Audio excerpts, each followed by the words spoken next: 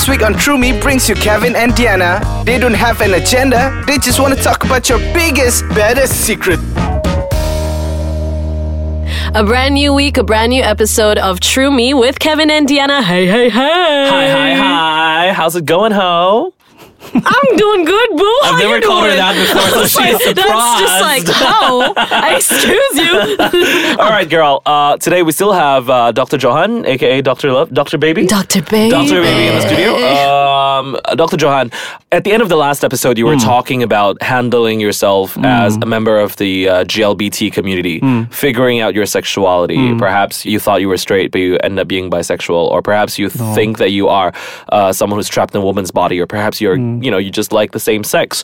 What do you do to take care of your own health, especially mentally? Okay, this is my area of expertise. That's why I love it. You're a psychiatrist, good. yeah? I'm studying to become a psychiatrist. Okay. So in the not only gay LGBT community, 1 out of 3 all LGBT teens have attempted suicide before. 1 out of 3. 1 out of 3. That means if Diana, you are part of us, one of us in this room would have tried to kill ourselves before. I tried to kill myself with a whole cucumber before. That's not killing, girl. I set myself on fire. You're killing your Okay, go on. Okay, Like, and- jokes aside, this is very Yes, serious. all right, yeah. Suicide is nothing to laugh about. Yeah, absolutely. And 1 out of 3 gay teens would attempt or think about attempting suicide. Attempt suicide. Oh my. Attempt suicide. And we suspect the number is actually even larger. Because we don't make the statistics in Malaysia, In Malaysia, itself. no, not yet. Actually, I was thinking of doing that for my thesis. But anyway, and we do see a twofold increase of mental health issues in LGBT individuals compared to straight individuals. This is because all mental health are actually basically genetic diseases, brain diseases. And Wait, mental health, yeah? Mental Not health. sexuality, yeah? Not sexuality. Just I'm gonna not, make this I'm not very even going clear. to talk about sexuality today. So when you have the predisposition to get a mental illness, you don't necessarily get sick. But when it is coupled with the psycho and social aspect of life, such as stresses, such as, big events that happen in your life and things like that, you are prone to get into depression or bipolar or even schizophrenia. And on top of that, your defense mechanism and your coping skills play a huge role in developing mental health. The problem with LGBT kids is that we are often told that who we are not right. We shouldn't be born, we should be killed, we should be castrated and things like that. Can you imagine somebody who just discovered what sex is or what love is being told that, nope, that's wrong. Come back and try again later, And with that amount of hatred from their friends, their family, their parents even, you can understand the amount of stress that a normal LGBT person would face in countries like Malaysia, which are very, very conservative. I actually remember watching what do you call this thing? Video clip. A video clip of the new Will and Grace show. So there was this older guy who... Oh, the daddy episode. Yes, the daddy episode. So the older guy was like was telling this younger guy who he's about to hook up with about how he came out, and it was very hard and things like that. And the younger guy was like, well, my first crush broke my heart, and that's really sad. And that's his coming out story. And the older guy got the parents got really a pissed. divorce, Yeah. and then they threw him like 2 coming out parties, and he had like a dilemma which one to go to. So this isn't a trailer, we're not spoiling it for anybody.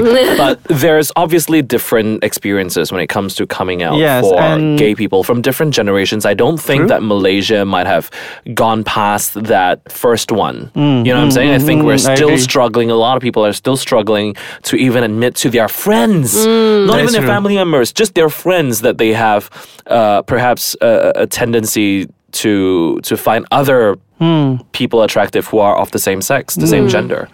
So in fact, that's something that you can talk about. What a lot of non-LGBT people don't realize is that we are always coming out to new people every single day.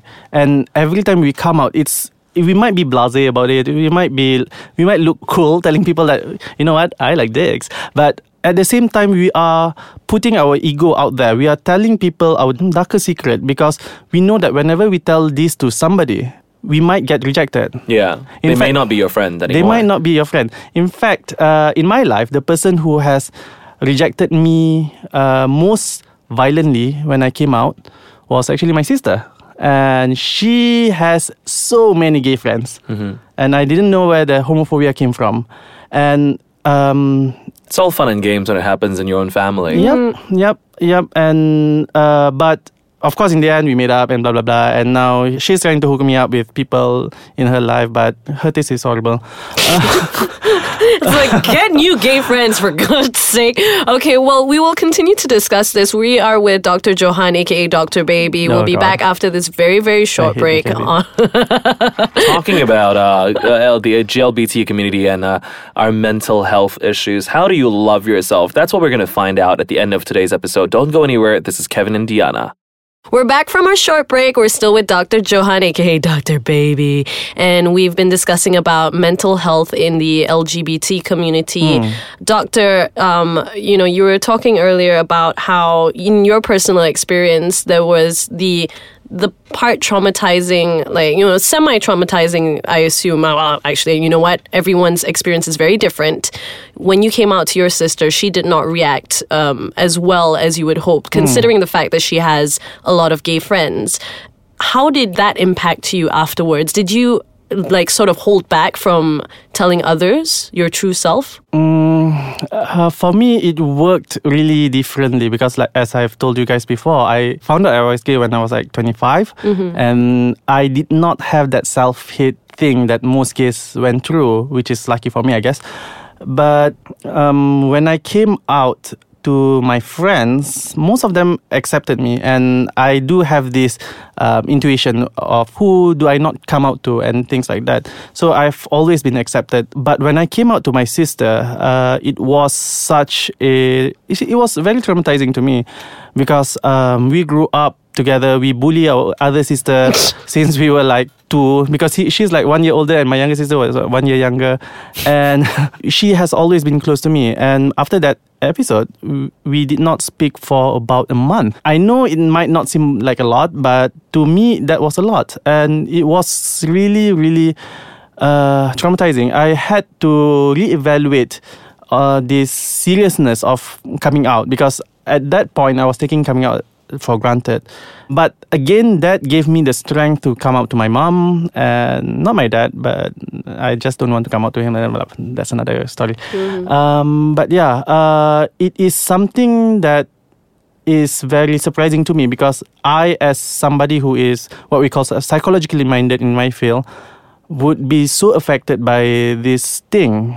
I imagine people who are not as psychologically minded or who is not prepared mentally to face this rejection, their experience might be magnified tenfold, 100-fold, or 1,000-fold. I can't even imagine what they are going through. For people who find rejection when they go out from their, whether it's from their friends, from their social circles, from their teachers, or perhaps even worse, from their parents and siblings, obviously everybody will be affected differently, but it's not a good feeling being rejected by the people that you love and you respect and you look up to. How do you think they could take care of themselves in a place like that, from your personal experience and also from your professional experience? If I were a patient, and I come to you and I say, I'm trying to come out, but everybody stopped being friends with me, what should I do? It is the very most cliche line in the LGBT community, but if you don't love yourself, how the hell are you going to love anybody else, But trademarked. I know, right? By RuPaul. But then again, it's very hard to love yourself. I had troubles loving myself for entirely different reasons, but I had troubles loving myself to the point that it affected my job, not to mention my social circle, and I had to get help. I went to a therapist, and she said something that I felt was very, very powerful. She told me that you are not responsible for other people's reaction to you. So you can love yourself, you can come out to people, you can tell people whatever you want and things like that. But whatever their reaction is not a reflection of who you are. It is a reflection of who they are. So a lot of people find that when they get this rejection, they feel like this means that I'm wrong. This means that I'm not a good person. Yeah. I'm less, and that is so toxic. So you have to realize that it's not easy, but you have to realize that when they reject you, it's not about you, it's about them. Yeah. They could be afraid, they could be homophobic, they could be just not ready, or perhaps they don't want to be associated with you for very social reasons. Now, obviously, people would go through a very different scenario. And for gay people who are, whether they're trying to come out of the closet, or maybe they're trying to hide inside the closet, and they're afraid, or they're sad, or they're depressed as a medical person, a person in a medical background, before we end the show today, what do you have to say to these tormented people who may not even look that sad on the outside, but on the inside could be the one of 3 kids trying to commit suicide? So there is a huge stigma about looking for professional help when it comes to your mental health. However, in Malaysia especially, when you go to a psychiatrist, that means you're crazy. But Wait, people think you're crazy. People think you're crazy. Okay, it doesn't mean you're crazy. It doesn't mean you're crazy, of course. Even other doctors would stigmatize us as the professionals in the field. But again, you have to realize that if you don't seek professional help, if you do feel like you hate yourself, you can't sleep, you want to harm yourself, do seek professional help. Because if you don't seek professional help, the only person who will suffer is you. It's not your family, it's not your mom, it's not your dad, it's you. And you are such a beautiful person, whoever you are, except for Kevin. And you deserve to live. And you make the world a much brighter place with your life. So please seek professional help. Thank you. That's the so wise much. words of Dr. Johan Arif, and hopefully he'll be able to join us again another time because obviously he's got so much to share. And if you have an issue that you want to talk to someone about, if you want to get in touch with Dr. Johan, or perhaps you want to just talk to someone, you've got your befrienders, you've got your help groups on Facebook, you've even got me and Diana. You can find us online pretty easily, but for now we actually have got to go, Diana. Yeah, we do. So we'll catch you again next week. Again, like what Kevin said, hit us up on Instagram. Otherwise, head to icekachang.com.my. Dr. Johan, thank you so much for being with us and imparting wise words. It's very, very helpful. And again, that's exactly why Kevin and I, love being on True Me. We want to help people as much as we can. And having someone with a great background like yours. Having someone with the charisma, uniqueness. Nervous. Well, we're going to be right back. We're going to be back next week anyway. So don't go anywhere. This is True Me on icekachang.com.my. Bye. See ya.